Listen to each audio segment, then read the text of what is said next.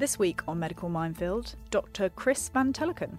Exercise isn't a very good solution for weight loss. When we do exercise, we steal energy from other budgets. So if I move from my sedentary life and I go and live as a hunter-gatherer, I won't burn more calories per day, but I'll spend less energy on inflammation, on anxiety, and on high levels of reproductive hormone. And Professor Giles Yeo.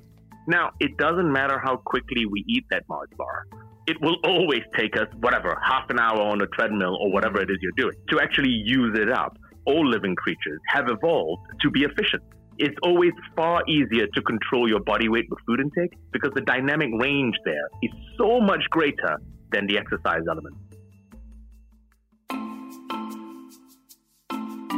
Welcome to Medical Minefield, the podcast where we talk about the ethical dilemmas at the heart of the health stories that matter the most. I'm Barney Kalman. And I'm Eve Simmons. And we are health journalists, which means we spend our lives asking tough questions to top experts so you don't have to. This week we're asking, is exercise useful for weight loss or not? As ever, we'd like to know what you think, so if you have a question or a suggestion for us at Medical Minefield, tweet us at MedMinefield.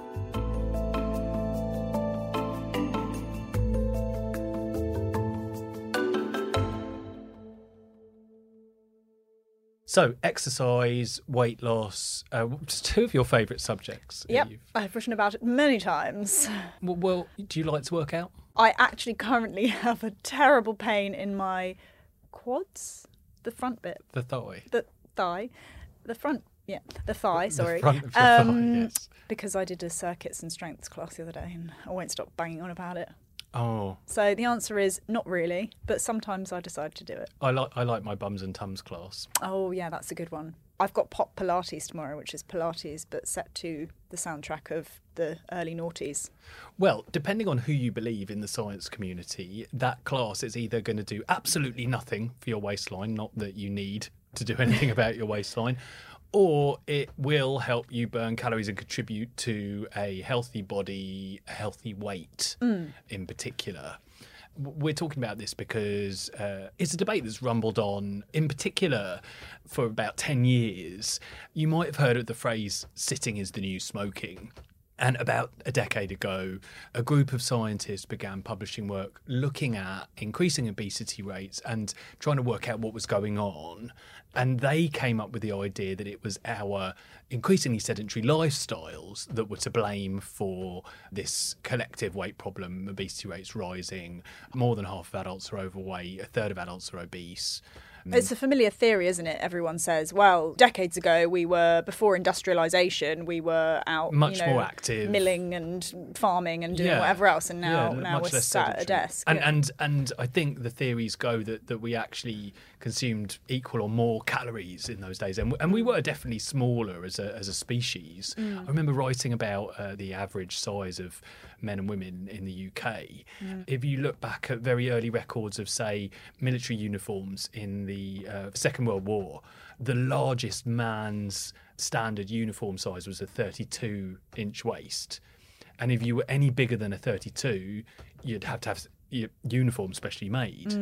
You know, people have got bigger. People were just generally smaller. That's what my grandfather used to do. He used to make clothes for the larger lady. Oh, really? Yep. He had a factory called Slim Ray. Slim Ray? Yep. Excellent. Mm-hmm.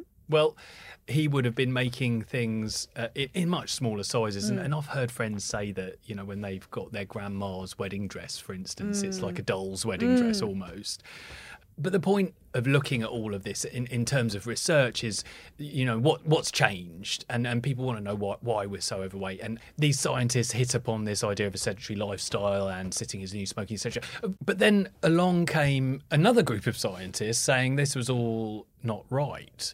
And in fact, that exercise has very, very little impact, or activity has very little impact or negligible impact on weight. And, you know, if you Google it, you'll see endless articles saying exercise has no impact on weight. And when I was talking about this to a colleague this week, he said to me, oh, it's 70% diet, 30% exercise.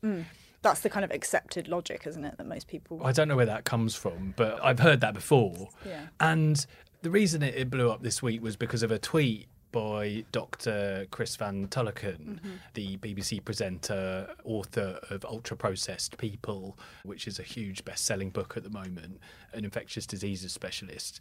Exactly what was the tweet, Eve? Because you've been writing about this week. Yeah, so it was actually a conversation that was going on Twitter about how many calories you would burn off by doing a very, very long bike ride. Somebody was talking about this.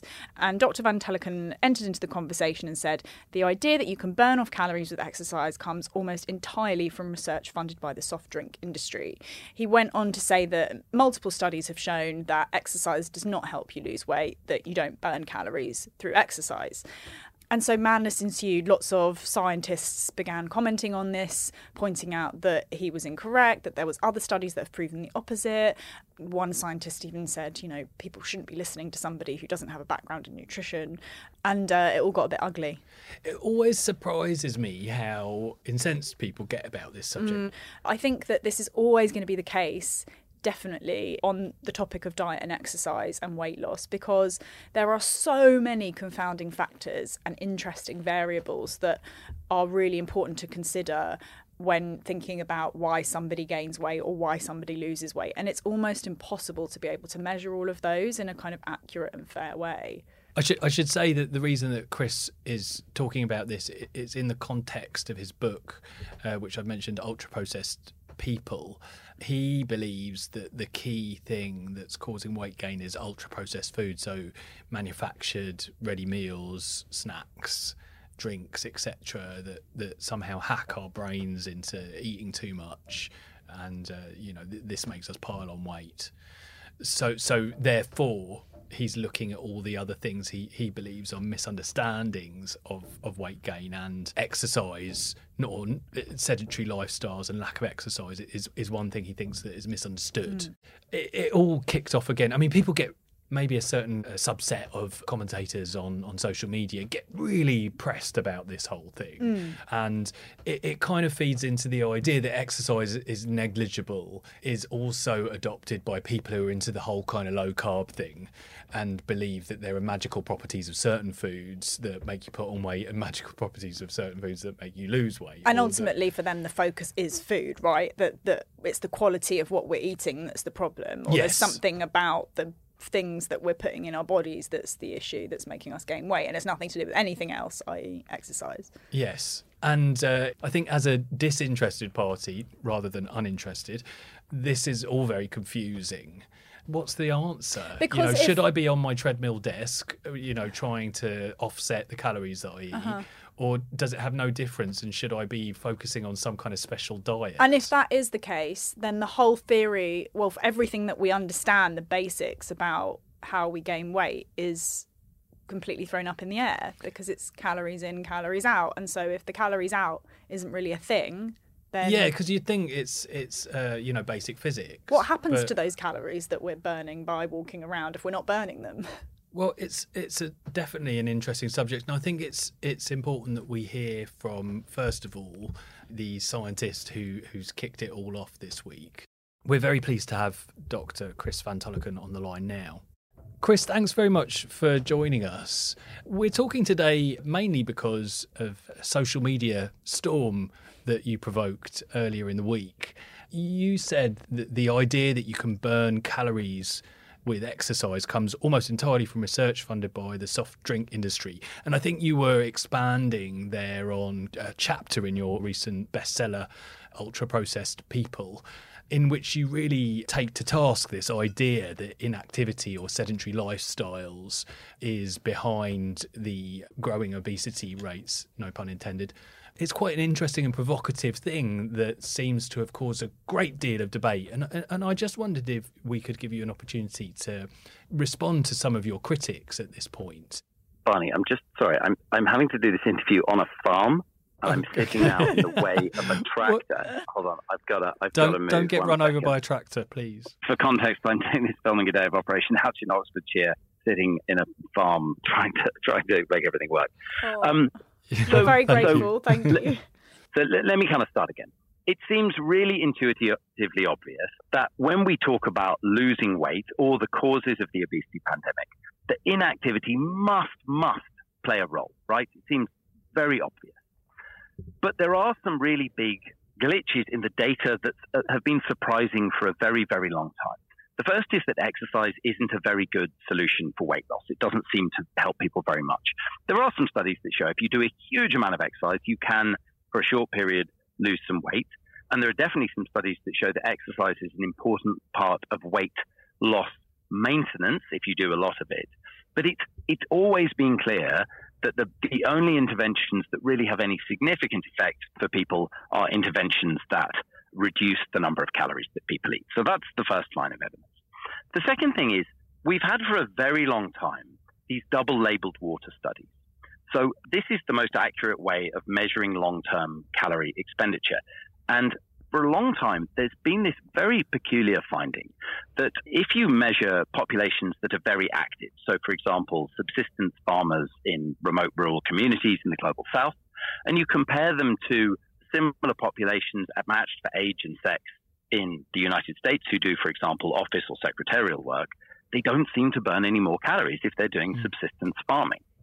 And so in an attempt to wrap up all this data, a guy called Herman Ponce did a big review of the evidence and conducted a number of studies. And the most discussed one was he went to a tribe of people called the Hadza in Tanzania, a community that lives as hunter-gatherers. They're extremely active. And he measured their calorific expenditure using this double-labeled water method, which is complicated but very well validated. And his findings in summary are that essentially if someone like me moved to Tanzania and lived as a hunter-gatherer and walked 14 to 16 kilometers a day hunting antelope and digging tubers out of the ground, it doesn't seem that I'd burn significantly more calories. Now, a lot of people on the internet in the last few days have been saying, oh, this violates the laws of thermodynamics. People have been very funny. Some people think the laws of thermodynamics were written by Newton, and they weren't. In fact, it doesn't. And Ponce's explanation is that this explains why exercise is really so good for us. So when we do exercise, we steal energy from other budgets. So I burn roughly 3,000 calories a day. If I move from my sedentary life in London and I go and live as a hunter-gatherer, I won't burn more calories per day, but I'll spend less energy on inflammation, on anxiety, and on high levels of reproductive hormones. And so this is why exercise is so good for us, because it actually damps down the excess energy that we otherwise have to spend on things that are bad for us. That's super interesting, and you touch on this in the chapter in your book in which you address the Ponce work. You say that research shows that we produce lower hormone levels when we're more active, and that brings about the lower inflammation levels and stuff like that. And has that been studied quite extensively, or are we talking about a few studies? Whether the hormone levels drive down the inflammation, it's probably more like having high reproductive hormone levels isn't very good for you. A lot of that is quite theoretical. But what no one is really disputing is the big picture, which is that when it comes to obesity, activity isn't really very important. And but what you're saying is that the reason we see health benefits from exercise, which you're not arguing, is nothing to do with maintaining weight, that it's to do with other effects of exercise, and that's why you see lower rates of cancer, heart disease, etc., cancer recurrence, etc. Think of it like this. If you work at a sedentary job, doing podcasts at the Daily Mail or being a doctor in the UK, you will burn, if you're an 80-kilo, 45-year-old man like me, you will burn around 3,000 calories a day. Now, because if you're not doing exercise or activity, your body has evolved to spend that energy budget. It's a bit like the councils with the road. And if you don't spend it going for a run or being active, then you have to spend that energy on inflammation and anxiety and lots of other things that are harmful for your body, possibly including, amping up your reproductive system so you have higher levels of hormones that may be harmful. Is this, Chris, can I just ask, is this related at all to the female triad phenomena, where women who do lots and lots of exercise have this strange scenario in which their reproductive hormones drop and therefore they don't have periods, etc.? So at extremes of exercise, yes, we think that's exactly what's happening, is that you steal so much from all these other energy budgets that the body stops functioning. Because I thought that was to do with body fat. I thought that was to do with a certain level of body fat, the signalling from the body fat. It's more complicated stealing energy, but the studies that have been done seem to show lower reproductive hormone levels in active populations. But if you become very active, then that may drive them down further. Now, body fat mass also has an effect on hormone levels. So it's complicated. And I should say, I'm not an endocrinologist, and this isn't my area of expertise. But the discussion on Twitter has centered around, I think, the controversy at the extremes. So I have done research studies at high altitude and on Arctic expeditions where I've shown in myself that I can burn 6,000 or 7,000 calories in a day. So no one is disputing that extreme exercise definitely increases your calorific expenditure. That is also certain. What's really clear, though, is that doesn't seem to be very sustainable for a very, very long time. So Tour de France cyclists can do it, but no one can keep cycling the Tour de France for the rest of their life.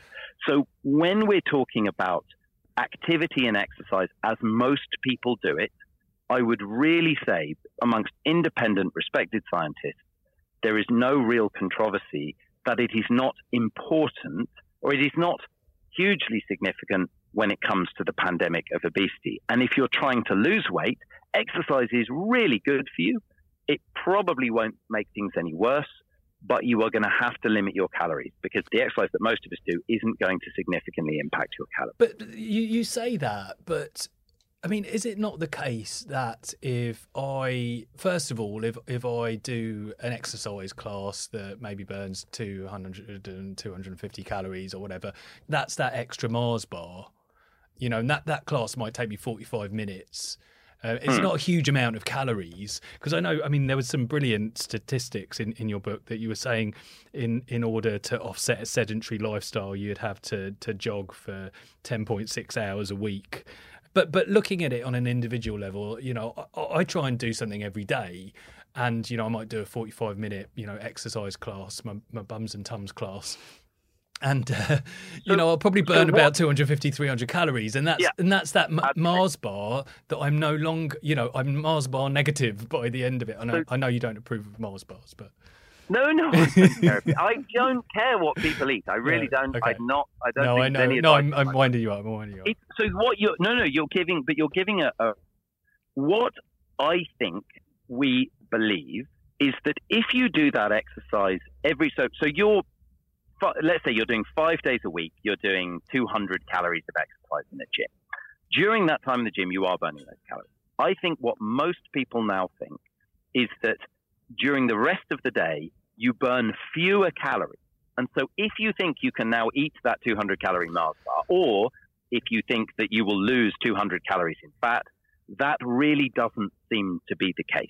Right. So once even on an individual level, it's just not going to do anything. Yeah, you will burn the extra 200 calories in the gym. There's no question you're burning more calories. But on a daily basis, it doesn't seem like that will mean that let's say you're burning 3,000 calories sitting around in the office. If you do exercise every day, you're not now burning 3,200 calories. Okay, well, what about if that class is a weightlifting session and, you know, I'm doing weightlifting 5 days a week to build up my muscles and, you know, all of that kind of stuff? So if you start putting on a huge quantity of muscle, that does seem to affect your basal metabolic rate and you will burn more calories, yes. So increased body size, in fact, whether it's fat or muscle, does seem to increase your calorific expenditure each day.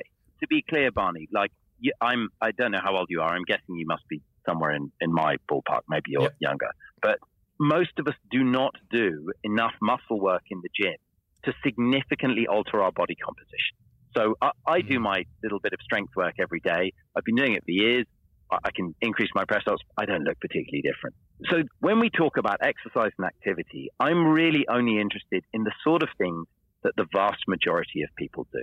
And if you are someone who lifts weights at an elite level, you do ultra marathons, it doesn't necessarily inform us very much about public health or the obesity pandemic. And my concern is because this is really important for policy, right? So if everyone going to the gym 5 times a week, 200 calories a day, would burn an extra 1,000 calories a week, it would be really, really important to focus our public health policies when it comes to obesity on activity. And that's not what happens because no one really thinks it works like that. And I think Giles Yeo will say exactly the same thing. I mean, he just cycled the length of the country and didn't lose any weight. So I really don't think there's anyone credible who's saying, when we're talking about public health policy, that our population can exercise their way out of obesity crisis. No one credible believes that. There are some really good studies that seem to show that when you add in exercise or a kind of regular exercise program to a calorie-controlled diet, that it does exaggerate this weight loss effect. So it can be a really helpful, it seems that it's a really helpful kind of add-on. And obviously that the calorie-controlled diet is the sort of main thing that's driving the weight loss. But it's a really interesting, significant effect. When you add exercise into that, people lose a lot more weight than they do if they're not exercising. I wouldn't say people lose a lot more weight, but adding exercise to weight loss programs does seem to be broadly beneficial. What doesn't seem to be the case is that's not coming from increased calorie expenditure. And the evidence for that is pretty good. So Barney's 200 calories a day, 5 days a week may have some effect on his total calorific expenditure, but it's not particularly significant. No. So one of the things I want to address, though, is the pushback. If you look at the pushback on Twitter, it's been largely driven because the Institute of Economic Affairs produced this report that said that calorie intake has nothing to do with weight loss. Yeah, so you're talking about Christopher Snowden's, it's called Fat Lie? The Fat Lie, it was called, The Fat Lie. And with Christopher Snowden, I mean, you really seem to criticise him quite strongly in your book and mention the fact that Tate and Lyle funds the work that he does. Well, I don't know if Tate and Lyle fund him directly. Tate and Lyle have historically funded the Institute of Economic Affairs. They've also been funded by the tobacco industry, and lots of other industries give them funding. So they're a pro-industry, free market think tank, and that's fine. The difficulty is that Chris Snowden published this report, not in a peer-reviewed journal, but it appears very convincing, saying that we're eating fewer and fewer calories than ever, and therefore public health policy should be directed toward exercise and inactivity, and that calories really have no role to play. In fact, I'll read a quote from this. He said, the piece concludes, the rise in obesity has been primarily caused by a decline in physical activity at home and in the workplace, not an increase in sugar, fat, or calorie consumption. Now, I don't think you can find a credible, independent scientist who's not funded by the food industry who would agree with that even slightly. And that is really the basis of this argument. That's why there's a Twitter row. My objection is that he takes these positions that really aren't evidence, but he argues them very cleverly using what feels like good data. But it's not just Christopher Snowden that you criticise in the book. You mention all of the scientists who are linked to this sedentary lifestyle theory, and you say that all of their research is funded by Coca-Cola, and you're absolutely convinced that's the case. Well, and I mean, these people are peer-reviewed and have published in journals and such like. I mean, what we have is when you look at the stack of papers that do support this idea of energy balance, there are a number of papers that say essentially that you can outrun a bad diet. They were part of an effort by Coca-Cola to fund an enormous body of research. This was reported in the New York Times. This has been widely published. And the idea that peer review protects you from industrial funding is nonsense. I mean, but, you know, there are plenty of peer-reviewed papers that are both wrong and funded by industry. So when I talk about the scientists that I think it's important to believe, it's really hard for people who are funded by an industry that is dependent on sales of food and drink to come to terms with the idea that the main problem when it comes to diet-related disease is the consumption of food and drink, not exercise. But the independent scientists who aren't funded by industry really all agree that the massive burden of responsibility lies on the food we eat and the drinks we drink, and really, when it comes to obesity, has very, very little to do with exercise and activity. Perhaps Giles will say something different, but I can't find anyone who's independent and credible at a good big institution who says that they believe that the main problem is inactivity. Well, look, Chris, thank you so much for finding time to speak to us today. It's been absolutely fascinating. That's such a pleasure. It's very nice to speak to you. See, I didn't disagree with anything that Chris was saying. And you thought you would? I didn't know, because I did have a feeling that his tweets were slightly taken out of context. And I don't think he was trying to say what he said in the way that it was taken. Because what he's saying is that it's not that exercise doesn't mean anything. It just means that calories in is more important. Yes. Which and I don't if think you look at whole life Uh-huh. of calories in, calories out, that exercise just never has that much of an impact. But my problem is, I think that what he's saying insinuates that there's something about exercise that means it doesn't burn calories, which isn't true. And really, from what I understand, the fact is that it's just not very effective because it makes you hungry, and it's very easy to eat more after you've done exercise. I'm more concerned with my Mars bar. Oh. Can I eat it or not? Of course you can eat your Mars bar. Life is too short to not eat a Mars bar. Well, look, I'm going to ask a professor if I can have a Mars bar, I think I'll know please. what the answer will be, but okay. Next on the line, we've got Professor Giles Yeo, who's an obesity expert at the University of Cambridge. Hi, Giles. Thank you so much for joining us. Now, we're talking about obesity and exercise and the effect that exercise has on weight. And you were sort of slightly involved in this Twitter explosion that happened over the weekend because of Dr. Chris's tweet. Chris is saying that exercise doesn't burn calories. What do you think about that? Look, I have to say that I'm surprised that my response to Chris's tweet also got noticed, because it was just almost an off-the-cuff response. I guess I with him, and I disagree with him in very many ways. I have just done this stupidly long ride. I cycled from Lands and to John O'Groats just 2 weeks ago.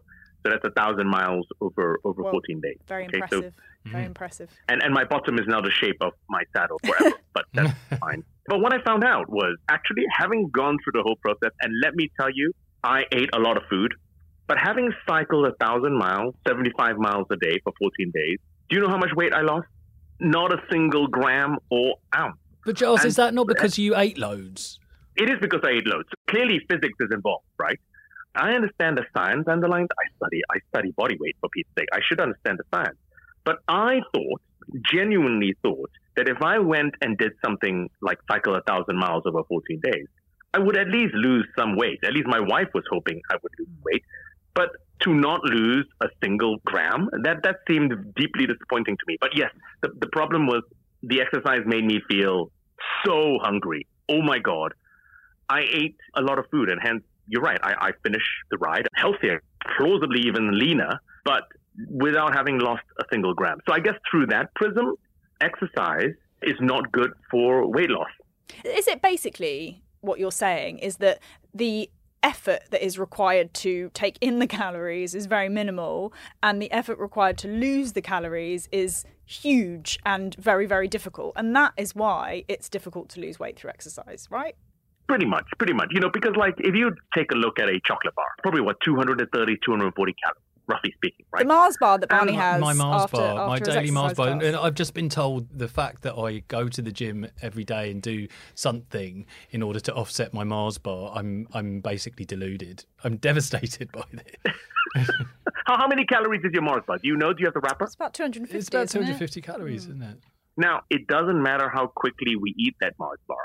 It will always take us, half an hour on a treadmill or whatever it is you're doing to actually use it up. So we, as human beings, but all living creatures, have evolved to be efficient, to be able to eat very, very quickly, and then over a long period of time, burn off the energy. So look, obviously, if you burn more calories than you eat, you are going to lose weight. There is no way that's not going to happen because it's physics. But it's always far easier to control your body weight with food intake because the effect size, because the dynamic range there is so much greater than the exercise element.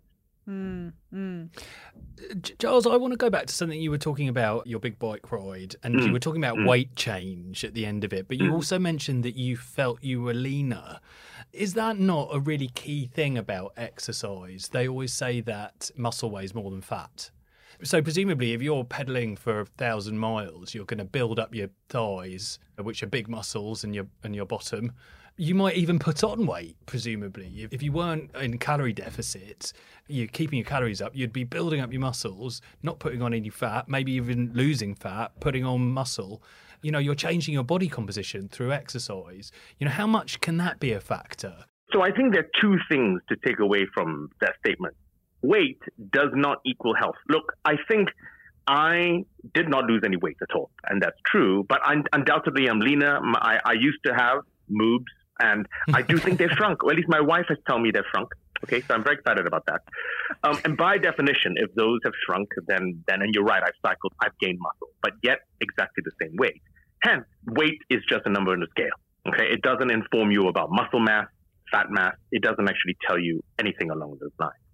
And secondly, even if you don't lose weight, leaving aside what that weight is made of, exercise is healthy for you.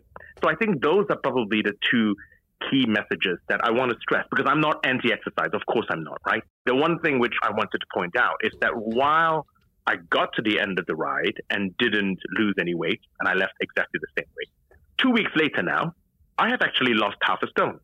Now, I think that has happened. I've been eating normally, I think. I haven't been trying to lose weight. I think that because muscle, while also heavier than fat, is also metabolically more active than fat. It burns more energy. I think my increased muscle mass, after I've sort of sat down after those 2 crazy weeks, has still continued to burn through energy. So I have ended up losing weight, just not during the ride, but because of the muscle I've put on after the ride. That was going to be my next question, Giles. How much do you need to change your body composition? How much muscle do you need to have in order to change your basal metabolic rate? Could you do that by, doing the exercise that most people do, which is doing some weights in the gym every day or every other day, or even 3 times a week? And I guess, has anyone ever done a study, if you put on a kilo of muscle, you will burn X number more calories as part of your basal metabolic rate? People will, on average, right? Because obviously a kilo of muscle to you is going to be very slightly different to a kilo of muscle to me. But undoubtedly, a kilo of muscle is going to be far more metabolically active than a kilo of fat. So if you switch your body weight around by switching your muscle to fat ratio, then your metabolic rate will increase by its very definition. And it's not a plus minus. It's across the spectrum. If you gain a gram more muscle, you will have a little bit of increase in metabolic rate. Probably not measurable, to be fair. But a kilo, you will? Yes, I think you probably will. Measured within sort of a calorimeter, within a big scientifically accurate type of machine. So what I'm hearing is that all hope for my Mars bar is not lost. And as long as I keep doing muscle building exercises combined with a bit of calorie burning exercises, I'm safe and sound. I think so. I think the problem is the vast majority of people don't do anywhere close enough to actually build the muscle. Because you got to build the muscle and then keep it there, right? Because say you go and it's January and you go to the gym and you go for a few weeks and you do build up some muscle mass and you're very happy and your energy expenditure goes up, your metabolism goes up. But then you slack off and go and do it, and then you'll go back to where you were before. So there'll be no difference after a few months. So as with weight loss, the challenge is not the weight loss itself, it's maintaining the weight loss. Equally, as with muscle gaining, which is very important, the challenge in very many ways is not in getting the muscle mass, it's maintaining the muscle mass after you get it. Giles, I wanted to ask you about this theory of adaptation. The studies that are often used as evidence for this are the ones that are done by Herman Ponzer involving the Hadza tribe in Tanzania. This argument that the more exercise you do, the fewer calories you burn, because your body has somehow adapted to that high level of activity and is reserving energy for other things. To what extent is that true? I've spoken to some experts this week who have told me that that's been exaggerated. It probably is slightly overstated, but it probably is also true. Keeping in mind that the studies were done in the Hadza tribe, which is a relatively homogeneous and small group of people, and we are trying to make assumptions about everybody else. Okay, so having said that, anecdotally, I did a 2-week ride, as I said, and the first 5 or 6 days, I ate like a horse. I was like eating everything that came my way. I was, like a shark. But actually, after day 7, because the tour guide told us this, he said that, look, you will, at day 7, begin to cycle into fitness, whatever that meant, right? I didn't believe him, but I did. My legs came back to me, and I began to eat less, but while still doing the same amount of work. I didn't eat a whole lot less, but I ate a little bit less. So I think there is some truth in saying that the more you do something, your body begins to adapt to become slightly more efficient. And it's all part, I think, of the evolutionary strategy to keep us efficient, right? To keep us making sure that we stay as efficient as possible so that we can do as much work for as little food as possible. That's what's kept us alive.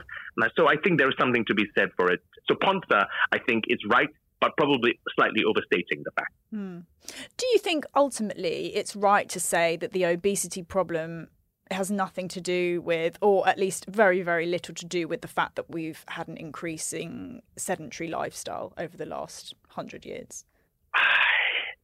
It has to play a role, undoubtedly, because what we do, well, not only what we do for a living in terms of our jobs, but the fact that we have washing machines and dryers and dishwashers and things, and we don't, we're not coal miners anymore. So undoubtedly, we have changed what we've done quite a bit. So it has to have played some kind of a role, I would have imagined, probably more along the lines of muscle mass rather than actual weight per se. You see what I'm saying? But undoubtedly, it's the food intake that has driven the obesity crisis. That is key. The sedentary behavior has probably added to it and probably hasn't improved our health. That's the way that I would look at it. Well, Dr. Yeo, thank you so much for joining us. As always, it was a pleasure to chat to you and fascinating discussion. Thank you so much for having me. Something you mentioned just then about we're looking at the last century, and I'll go back to what I said about the military uniforms. Our bodies are just totally different to the bodies of adults 100 years ago. I mean, not totally different. So we all have 2 arms, 2 legs, or most of us do. 1 head, most of us. But we're just bigger.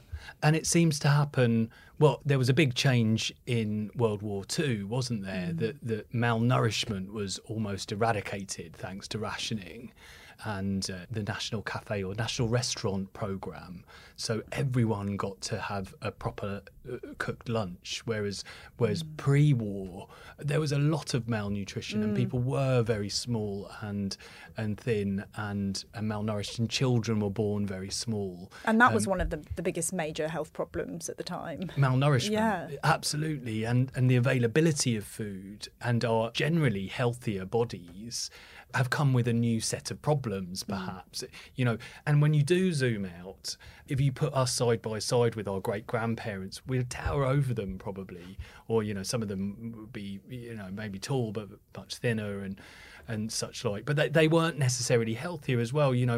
My grandfather died at 59. And it was very common. Both of my parents' died before they turned 60. I believe that was the case for my mum's parents as well. And of course, we are living much longer, but with a whole different set of health concerns and problems from everything. So it is no one thing, I think. It's completely the opposite in my family. My great grandparents and grandparents were all quite obese, and yes, all of them, I think. And we've kind of got smaller throughout the generations, which is interesting. Your great-grandparents? And grandparents. Yeah, I mean, obviously anecdotes are... There are outliers. But I think in general, I mean, something that always stuck in my head is that there are children with size 13 feet now. And it's not an uncommon size to find a shoe in now for young men to have, size 10, 11... 12, or more feet. People are just big. You know what they say about big feet? What do they say? They Large should become clowns? Socks. Anyway, to further ruin everything, I want to admit something else. I also have a packet of crisps. It's not just a Mars bar, Eve. After the gym? Before, after, during sometimes. I think this has all just got much too complicated. And then some ice cream. That's fine. Life is too short. Have the ice cream. Probably Well, thank you for the permission. Yes. Hopefully I can keep doing my pull-ups and, I'll offset it. I can't manage many. Well, at least you can manage one. I've been trying for 2 years and still... I don't think you've been trying very hard. Yeah, that you would be correct. No, I'm really glad that you did your strong and bendy class. Yes. Shout out Here's to many more. Bendy. Well, that's all we've got time for. You can read all about this in Eve's absolutely fascinating deep dive in this weekend's The Mail on Sunday. You can consume that in newspaper format on mailplus.co.uk or on the Mail app. We'll be back with another topic on Medical Minefield next week, and we'll see you then. Goodbye.